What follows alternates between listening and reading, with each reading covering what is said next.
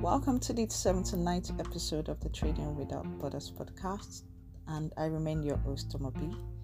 For today's episode, we are looking at the scope of application of the protocol of the AfCFTA on investment. I started that about 2 weeks ago, and we looked at objectives of the investment protocol of the AfCFTA. So today we are looking at the scope, that is who and what does the investment protocol apply to. That is our focus for today, and let's get right into it.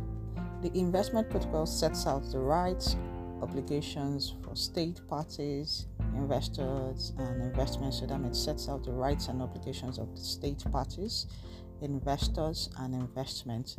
And it applies to all investments of investors of state parties made after the entry into force of this protocol. So if you're investing in another state party, and that's after the entry into force of this protocol, that is after this protocol became effective, then it applies to that investment.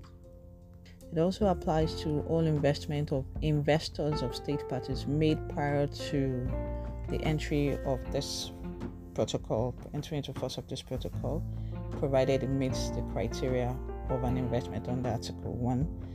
So we're going to look at what are the criteria of an investment under Article 1. Let's just take a quick look at that. So I will speak to some of it. I'm not going to mention all, I'll mention some of it. So under Article 1, which is the general provision, it defines investment as an enterprise or company as defined in this article, which is established, acquired, or expanded in conformity with the laws and regulations of the host states by an investor. So that means an enterprise or company that's set up or registered or founded in accordance with the laws and regulations of the host states, and provided you maintain substantial business in the host state, in the territory of the host state. And it goes on to also define what sort of assets the enterprise or company may possess. And the enterprise, they may possess assets include shares, stocks, or any other form of participation of the enterprise or company or another enterprise or company, movable and immovable property, including mortgages, loans, pledges, and any other similar rights as defined in conformity with the laws and regulations of the host state where the property is situated. We also have intellectual property rights such as copyrights, patents, trademark, industrial designs, trade names, know-how, and goodwill to the extent that they are acquired, maintained, and protected under the law of the host state. So those are the sort of assets. I've just mentioned 3 out of it, so I'll stop here concerning what an investment is. Let's go back to the scope of application, that what sort of investments that this protocol applies to. The protocol also applies to measures taken or adopted or maintained by central, regional, or local governments and administrations, that's government agencies, regulators, and the likes, and also when non-governmental bodies that are exercising powers delegated to them by central, regional, or local governmental authorities. The protocol applies to it.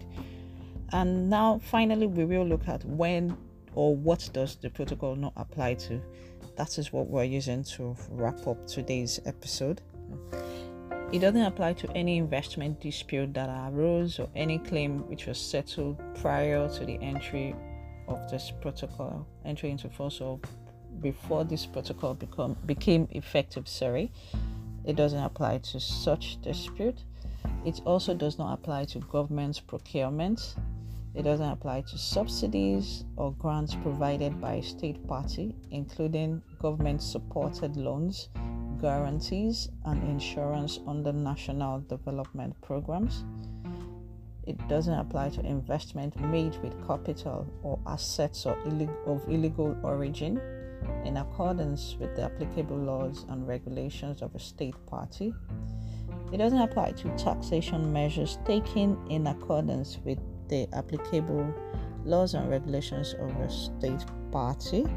and it doesn't apply to real estate or other property other than acquired for the purpose of economic benefit or other business purposes.